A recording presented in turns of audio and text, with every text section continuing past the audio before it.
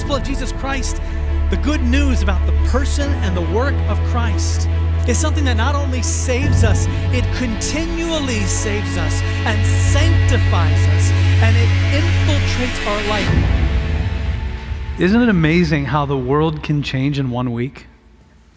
Even just a couple of days?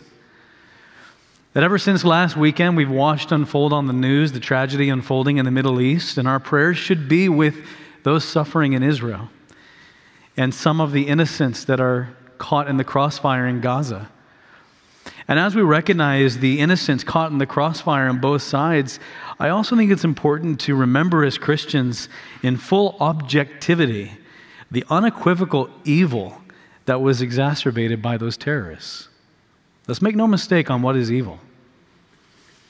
When we talk about the reality of the world, sin and Satan are running amok, running scared. They know their time is short. They know that the Lord is coming. And so they will look to do everything they can to disrupt this world system. We need to be praying that the Lord would ingather people for his goodness and for salvation. And we also need to pray that we would be able to endure well as a people and demonstrate the love of God in a crazy world. How do we find our security and contentedness in a crazy world like the one we live in? Where do we anchor ourselves? How do we do it? Turn there with me, if you would, to 1 Timothy chapter 6, verse 2, and we're going to read down to verse 10. As we think about contentment and satisfaction and peace, some look for contentment in circumstances, others in wealth. But what does Scripture say? How do we attain what Jeremiah Burroughs, the Puritan, called the rare jewel of Christian contentment? 1 Timothy chapter 6, verse 2, we're going to read down to verse 10. Teach and urge these things. If anyone teaches a different doctrine and does not agree with the sound words of our Lord Jesus Christ and the teaching that accords with godliness, he is puffed up with conceit and understands nothing. He has an unhealthy craving for controversy and for quarrels about words which produce envy, dissension, slander, evil suspicions, and constant friction among people who are depraved in mind, deprived of the truth, imagining that godliness is a means of gain. Verse 6. But godliness with contentment is great gain. For we brought nothing into the world, and we cannot take anything out of the world. But if we have food and clothing, with these we will be content. But those who desire to be rich and fall into temptation, into a snare, into many senseless and harmful desires that plunge people into ruin and destruction. For the love of money is a root of all kinds of evils. It is through this craving that some have wandered away from the faith and pierced themselves with many pangs. In verse 3, we get the teaching distinctives that are supposed to characterize the church. Don't leave the words of Christ and the teaching that accords with godliness. In other words, Jesus and godliness. The teaching of the church should be characterized by these distinctives. This is the metric of the church, the obligation of the elders. It's what the saints, what you should expect from the teaching and from the instruction that comes from the church. And it is what the Spirit empowers. That when we come to church, we understand teaching that is godly, that is biblical, if it centers on Christ and if it produces godliness. Those are two critical aspects. Distraction from these priorities shows a foolish heart that understands nothing, that is literally puffed up with conceit, that it thinks that there are other priorities more important than Christ and being Christ-like. Different doctrines or things that are distracted from these two priorities produce several things that Paul lists down here in verse 4 down to verse 5. The teacher is characterized by one who has cravings for controversy and quarrels about words. They love to debate. They love to talk. They love to stir up for interesting conversation. But what does it produce? It doesn't produce godliness. It produces envy, dissension, slander, evil suspicions as we murmur amongst ourselves, constant friction, and then using godliness for personal gain and profit. And unfortunately, in the church today, there are no shortage of examples of those who would feign godliness in order to build up their personal bank account. Verse 6, but here's the main point. Godliness with contentment is great gain. Godliness with contentment is great gain. That is the big idea this morning. Very simple. We're just kind of quoting it right from the text here. Godliness with contentment is great gain. It is the greatest gain. What is godliness? Let's parse these words for just a moment so we understand clearly. Godliness depends on two things. Number one, a soul that is reconciled with God through Christ. A soul that is reconciled with God through Christ. You cannot be godly unless you've been reconciled to God through the Son of God. Let's be very clear on that. That's the first part. The second part of godliness is a life that obediently and joyfully lives out what God values. The instructions of God, the commands of God. These are what God values, holiness and righteousness. And so the godly person is the one who's been reconciled to God and who lives obediently and joyfully out that which God values. If you've not been reconciled to God through Christ, but you just do good things, you are religious, but you are not godly. True godliness is rooted only in Christ. So godliness, this is a reconciled person who is obediently living out what God values.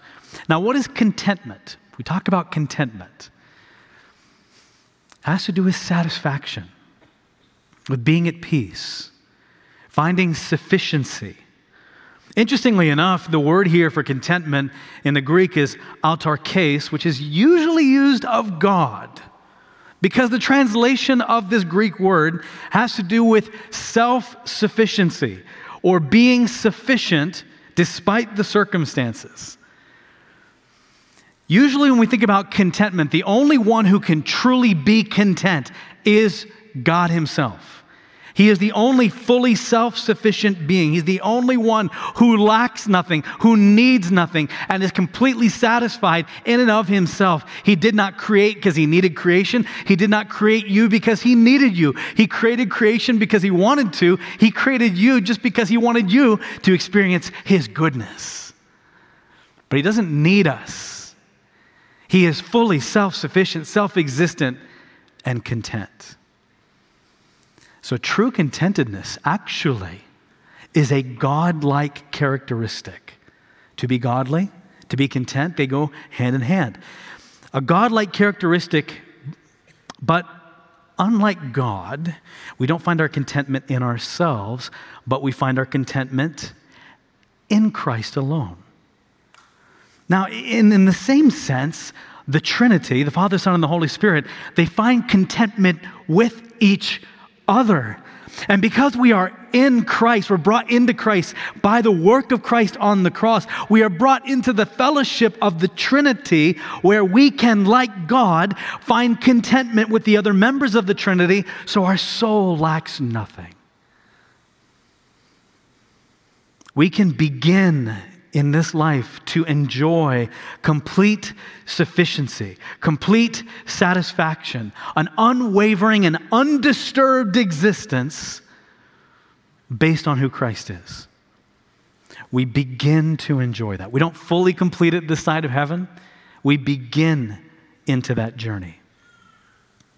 Jeremiah Burroughs, again, this Puritan, his definition of contentment is this: Christian contentment is that sweet, inward, quiet, gracious frame of spirit which freely submits to and delights in God's wise and fatherly disposal in every circumstance. It's satisfaction. It's not needing anything else except God in every circumstance. In shorthand, contentment is satisfaction in Christ only. It is that Psalm 23, He is my shepherd, I shall not want. because I trust his heart. He's going to lead me through. He's going to take me through the valley of the shadow of death. And in the end, he's going to sit me down to feast at his table. And he's going to bring victory over the enemies. The Lord is my shepherd. I shall not want. I shall be content in him and him only. But if we're honest, contentment is so easily stolen away. And the Apostle Paul here is writing about those things that steal away that contentment and joy in Christ. And so this morning, I want to give you three statements. Three statements. One has to do with perspective. The second one has to do with a challenge. And the third one has to do with warfare. Number one, this is the statement on perspective. All earthly possessions have a very short shelf life. Number one, all earthly possessions have a very short shelf life. I need to rewrite that because short shelf, say that 10 times fast. But it has to do with perspective. Now, what is this perspective? Verse 7. For we brought nothing into the world, and we cannot take anything out of the world. But if we have food and clothing, with these we will be content. Now, looking at verse 7 only. Recognizing you are born with nothing. You come into the world naked, without anything, and you leave the world without anything. In Swahili, it's the word uchi. You come into the world uchi, without anything. You literally have nothing, not even clothes on your back. And guess what? You leave the world, and you can't take your clothes with you even. You come into the world with nothing, you leave with nothing. When you die, you leave everything behind. Here's a perspective that we must be reminded of. Everything you own will one day belong to someone else. Everything you own will one day belong to someone else. One day, everything that you own will simply just become dust. You can build it out of the best materials in the world. Choose the finest marble from Italy and Greece. And yes, you can go to those sites in Ephesus or Rome or Athens and see the majestic, what? Ruins. They're glimpses into former glory, but they are reminded that at the height of human engineering and even beautifying of structures and working with stone and marble, they've built things that even today, I talked to an engineer who said, even with computers these days, it would be hard to reach the degree of precision that they achieved with their hands. And yet today, they're crumbling into dust. Eventually, everything will turn to dust. Everything that you prize here on this earth will one day burn at the recreation of the world. Doesn't matter how long the shelf life is in relative terms here on earth. It doesn't matter if you build it out of marble or cardboard. At the end of time, when Jesus returns and he brings home the elect, his people, the saints, he will then recreate the universe without any blemish of sin. And everything in this current existence, save human souls, is going to burn. Now, human souls will spend then in eternity, either in joy or in eternal burning, in eternal decay or eternal joy. And the dependence on which direction we go hinges on one person, Jesus Christ. But it's a perspective that we must anchor into, that we must be reminded, because we think, let's lay up treasures here on this earth. Let's make sure the retirement portfolio and everything is taken care of. Now, don't misunderstand me. Use wisdom. Yes, save for retirement. Although, does a Christian ever retire? Should they ever retire? Or do they just simply change tires and go into a different mode? Never take your tires off as a Christian. Just go from different speed tires at different phases of life. But as we think about our lives in perspective, Jesus gives a very convicting parable in Luke chapter 12, verse 16 to 21. Luke chapter 12, verse 16 to 21, Jesus tells this parable. The land of a rich man produced plentifully, and he thought to himself, what shall I do? For I have nowhere to store my crops. My garage is full. And he said, I'll build a 4-car garage now. Verse 18, he said, I will do this. I will tear down my barns and build larger ones, and there I will store all my grain and all my goods. And I will say to my soul, soul, you have ample goods laid up for many years. Relax, eat, drink, be merry. I've got enough. I think I got enough to ride out the rest of this life in fun, happiness, and entertainment. But God said to him, verse 20, fool, fool. Remember we talked about the fool last week? It's a very, very, very strong word in the Scripture. It's an offensive word on the ears of the Hebrew. Fool, this night your soul is required of you, and the things you have prepared, whose will they be? So is the one who lays up treasure for himself and is not rich toward God. All earthly possessions have a very short shelf life. You brought nothing into the world, you will take nothing with you. Second statement and second perspective has to do with a challenge to us. And here's the second statement. True contentment is not dependent on the stuff of this world. True contentment is not dependent on the stuff of this world. And the challenge to you is this, verse 8. But if we have food and clothing, with these will we be content. With food and clothing, with these we will be content. Food and clothing, Paul says, is enough. But let's ask the question, could we say that? Do I have a little bit of food? I'm not talking about lobster thermidor. I'm talking about just gruel that allows me to get through the day. And some bits of clothing. These are the absolute basic necessities of life. Paul actually makes a statement that contentment is simplistic. These are the absolute basics of existence. Now, I want to make a parenthetical statement here.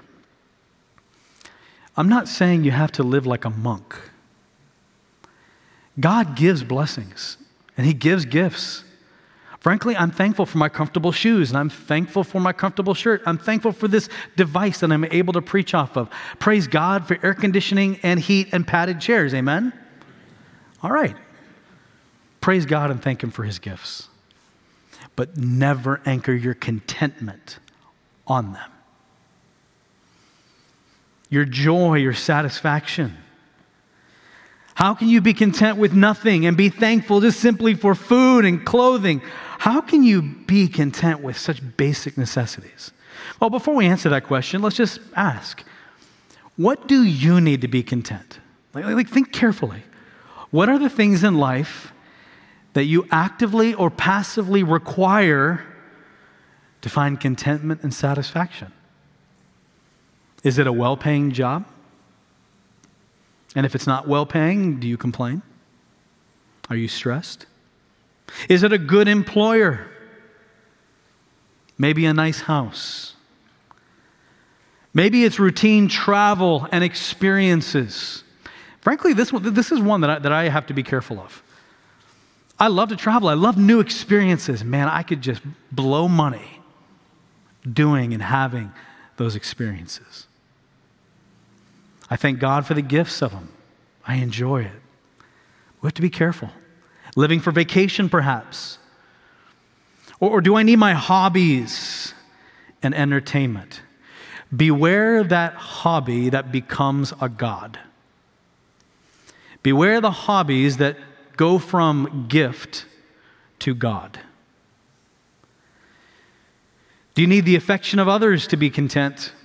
I'm only happy if everybody else is happy. I'm only content if everybody's happy with me. Do you need comfortable savings to be content? Do you need nice clothes? Do you need good looks? You're not content unless you can look in the mirror and say, "Good morning, beautiful." What about control? You need control, and when you don't have control, You struggle with being satisfied in life. Good health, maybe. I'm only content if I feel good. The rest of the time, it's, woe is me. Now, don't misunderstand. I'm not making light of any of these things. These can be heavy burdens. But the question is, where do we anchor our contentment? Is it contentment rooted in the right president or the right government or the right situation and circumstance? Now, understand me very clearly, please. Most of these things are not wrong within in and of themselves. Matter of fact, most sins begin as gifts taken out of their context. You understand that? Most sins begin as gifts that are taken out of their context. Your good house, God's provision, thank God, disenthrall yourself from anchoring your contentment there. Use them generously, use them thankfully, and don't live for them. If you get to go on vacation, enjoy it. If you have good health, thank God for it. But don't anchor yourself there.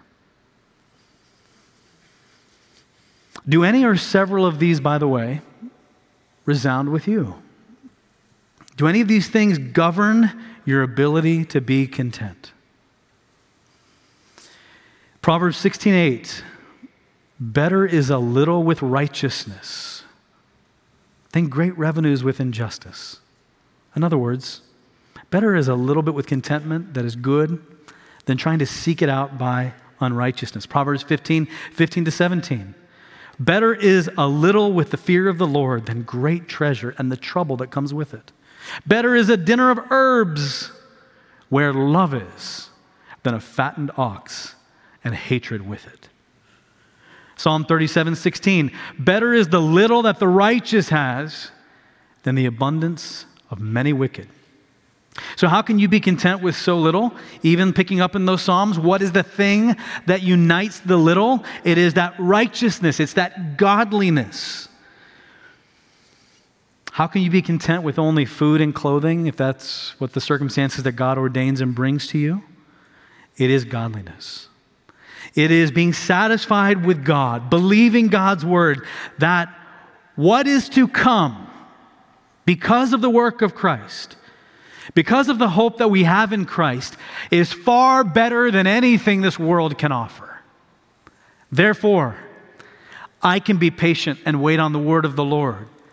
And though I have food and clothing only, I know one day I'm going to have food abundant. And I know I'm going to be robed in the very glory of Christ in heaven. And I'm going to keep the best company in the universe at the side of God himself.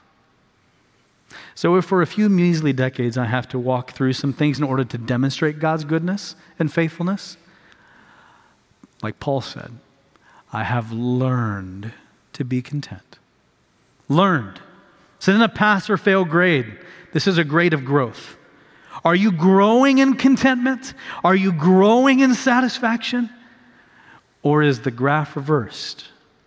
Is it trending the other way? Well, maybe one of the reasons is because of point number 3. The third point has to do with warfare. So the first point that had to do with perspective, number 1, all earthly possessions have a very short shelf life. Number 2 is a challenge to us that true contentment is not dependent on the stuff of the world. And then number 3 that has to do with warfare, the third statement is, the desire for wealth is a path of pain, loss, and heartache. The desire for wealth is a path of pain, loss, and heartache. Why is this a warfare statement? Because everything in the world shouts the opposite. Everything in the world says that actually wealth will make me happy, that contentment comes from stuff, that make as much money as possible is a good thing. Because it will add to my satisfaction and contentment. The notion that wealth will satisfy, that stuff will satisfy, is some of the very core elements of demonic teaching. And so Paul is challenging this mindset. Listen to him what he says, verse 9. But those who desire to be rich fall into temptation, into a snare, into many senseless and harmful desires that plunge people into ruin and destruction. For the love of money is a root of all kinds of evil. It is through this craving that some have wandered away from the faith and pierced themselves with many pangs. It doesn't say those who are rich as if like having financial wealth automatically makes it sinful. No, you can actually be poor and be consumed with a desire to be wealthy. It is the heart affection that we're talking about. The world says, wealth will make me happy. And then we as the church, we have these Christian adaptations of these lies. One of which is, well, God wants the best for me, so God wants me to be wealthy and rich and successful. No, He wants you to be godly. There's a big difference between those two things. Another lie is, and I hear this from younger people quite often, I want to make lots of money and be successful so that I can give to missions. I can give to the church. Because if I'm rich and successful, I'll have more to give. Let me encourage you to rearrange your goals, whether young or old, brother, sister. Be godly and be giving now. Be godly and sacrificial now. And if God gives you more wealth, you will have already proven your worthiness. Be faithful now. Don't make your goal to be wealthy. Make your goal to be godly. And if God ordains a simple, poor life, then be godly and rejoice. And if God ordains that you should have influence and financial power, may that godliness that begin here carry through so that your wealth simply is a channel that flows through to the blessing of the world, to the blessing of the nations. Another lie is that if I give, God will give me more. I am going to challenge something that I grew up hearing all the time. You cannot outgive God. I do agree with that. However, if you think that tithing or giving, whatever your principle of giving, and by the way, I would say that Scripture teaches sacrificial giving, and that is an act of worship between you and the Lord versus a material absolute 10%, and I think in many times it surpasses that. But here's the point, is that you do not give in order to get. You do not see God as a return on investment. Sometimes giving, brothers and sisters, just hurts in terms of its material impact. But it is always, first and foremost, an act of worship. If we give to get, giving to gain, godliness to profit, did he not just say that in verse 5? Some who use godliness for personal gain. But giving to gain or godliness to profit is patently pagan in practice and principle. You come and you bring your altars to the divinity, to the idol. I'm giving. Now you're going to give me a good harvest, right? I'm giving. That means I'm going to be healthy, right? Well, the reason I'm falling into hardship is because I didn't give as much to the church last week. Brother and sister, that is a fundamental misunderstanding of worship. And it is much more in common with pagan practices than anything that is Christian. The desire for wealth, we must understand, is if not the prime enemy of godliness and contentment. The desire for wealth is the prime enemy of godliness and contentment. If you look at verse 10, it says, for the love of money is a root of all kinds of evils. Also could be translated, the root of all evil. Luke chapter 8, verse 14 to 15. Jesus tells the parable that the sower goes out to sow seeds of the gospel. Some falls on the path, some falls on good soil, some on rocky soil, some among thorns, and this is what he says in verse 14. And as for what fell among the thorns, they are those who hear, but as they go on their way, they are choked by the cares and riches and pleasures of life, and their fruit does not mature. And for that in the good soil, they are those who, hearing the word, hold it fast in an honest and good heart and bear fruit with patience. The image here is that the gospel takes root, it begins to flower, the weeds pop up, choke out the plant. It does not kill it, but chokes it out, so that instead of getting these big, beautiful fruits, you get these half-formed, malnourished, and ultimately eaten by the birds and the bugs before you ever get to enjoy it. I have tried planting blueberries, raspberries, apples. I don't know how any of you guys make anything grow. I'm just going to go to Kroger. I've spent so much money on trying to grow things in my yard thinking it will save money. I mean, it's ridiculous. And you know what it is? It's just unbelievable. Like I pull up one root and another one is like there, like staring me in the face as I'm plucking up the other one. I come back the next day and it grows even quicker. And then by the time you think you have these beautiful trees, and then bagworms come and chew them up. Oh, I'll tell you what, fall is real. People who want to get back to nature are just going to die sooner. I know there's this movement of people that, hey, let's get closer to nature. You know what nature's trying to do? It's trying to kill you. I thank God for my house, and I like to look at nature through my window. And occasional hikes, right? But you always come back to your air-conditioned padded car, and how many of you, after your 3-hour hike, you're like, oh, this car seat feels so good.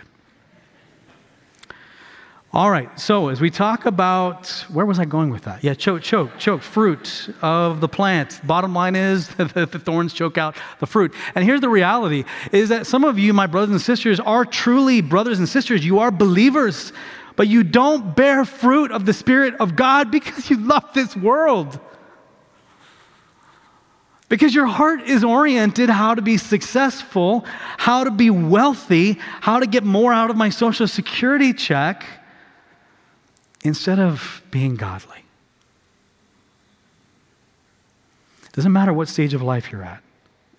Your love for stuff and pleasure, your thoughts consumed with the cares and riches actually choke your maturity. You do not mature in the faith because the thorns of wealth strangle your godliness. What are the pitfalls of the pursuit of the path of prosperity and wealth? Orienting your life for stuff and contentment and money and finding satisfaction there. Well, it says right here, Paul says, those who desire to be rich, that's their goal, that's their aim, they fall into temptation. You know what wealth does? Wealth increases our access to sin. It does. Wealth increases your access to sin. It increases the opportunity to be tempted by more wealth and by more stuff. It's a snare, Paul says. You know what a snare is? It's a trap that doesn't easily let go. It exposes you to senseless and harmful desires, harmful to you and to others. Brothers and sisters, we are seeing the love of money and stuff played out on a geopolitical scale, where the reason that Russia invaded Ukraine is because Ukraine has stuff and resources that Putin wants.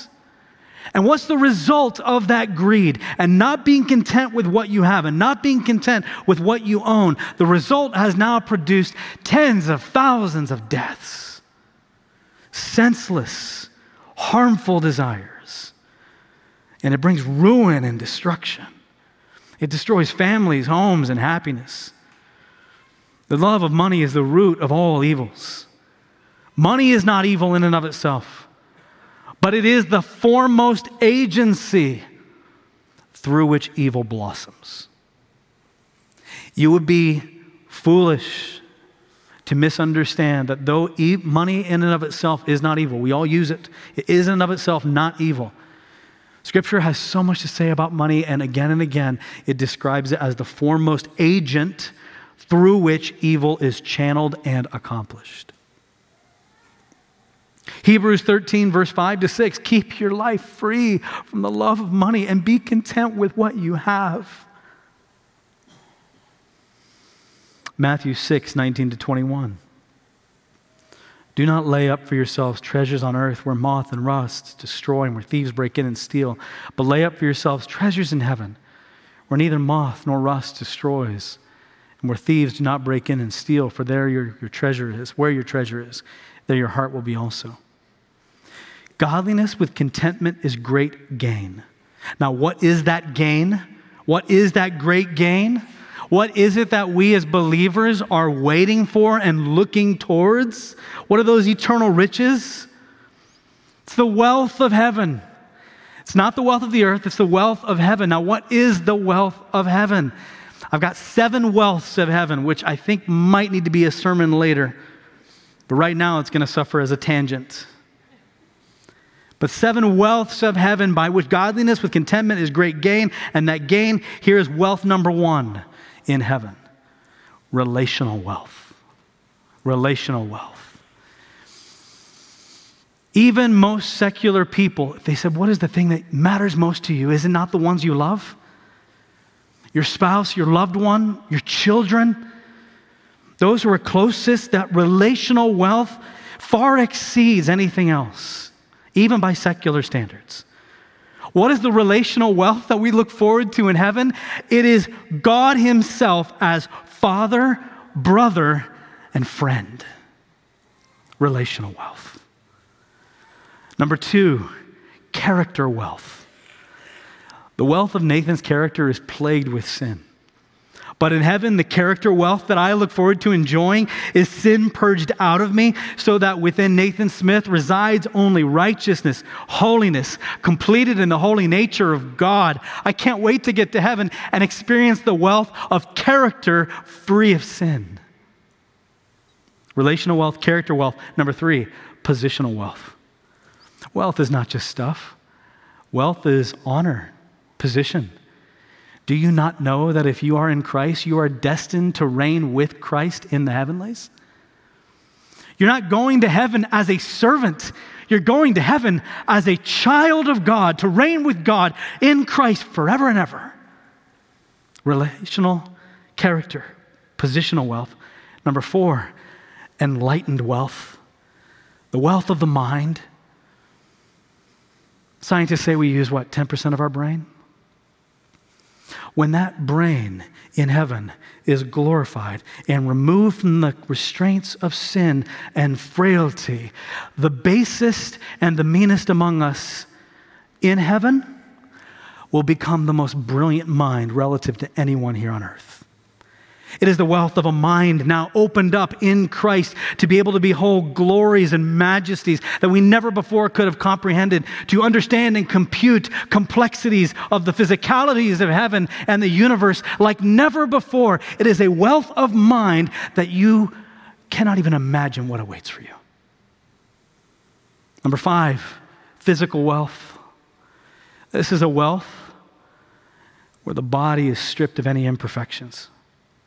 It is only beauty, only a body without defects. Number 6, emotional wealth. Purified affection so that the wealth of my emotions only and ever and always feel joy, satisfaction, happiness, peace, love. How many of us would trade everything we own so that our emotions could enjoy those? And how many people have pierced themselves with many pangs, though they own billions of dollars, and yet lay their head down at night in anxiety and fear and isolation? Number 7, when we think about the wealth of heaven, by the way, I think we jump to this one and we miss out on those other ones.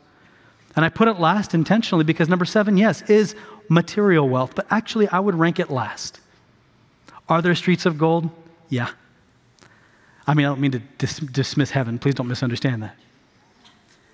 Are there mansions? Yeah. You know what the greatest wealth of heaven is? It's God.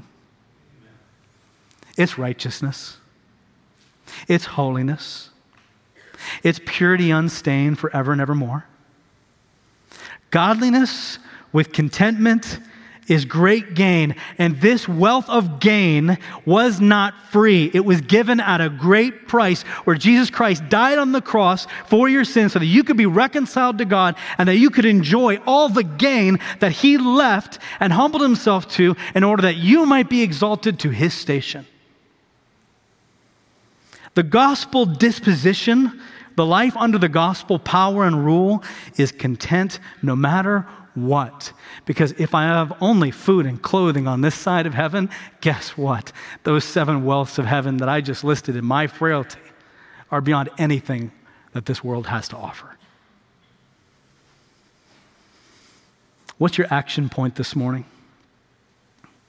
Brother and sister, sell the field for the treasure. Look for the pearl of righteousness and godliness. Reorient your life.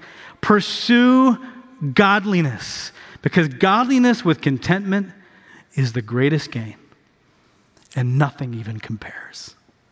Would you pray with me this morning? Oh, Heavenly Father, help us to reorient and focus our lives to be godly, to find our contentment in Christ alone, to look forward to those wealths of heaven that we have only begun to imagine. Help us not to lay up for ourselves treasures here on earth, but help us to lay up for ourselves treasures in heaven by being obedient to the call, by going to the nations, by being a faithful engineer, by being a faithful doctor, or stay-at-home mom, or wherever position you are. Stay-at-home dad. Oh my goodness, Lord, I pray that you would fill us with your goodness. I pray, oh God, that we would take our vocations and our roles and glorify you through them, so that truly we are foremost known not as the engineer, not as the doctor, not as the pastor, but rather we are known as those who are godly in Christ.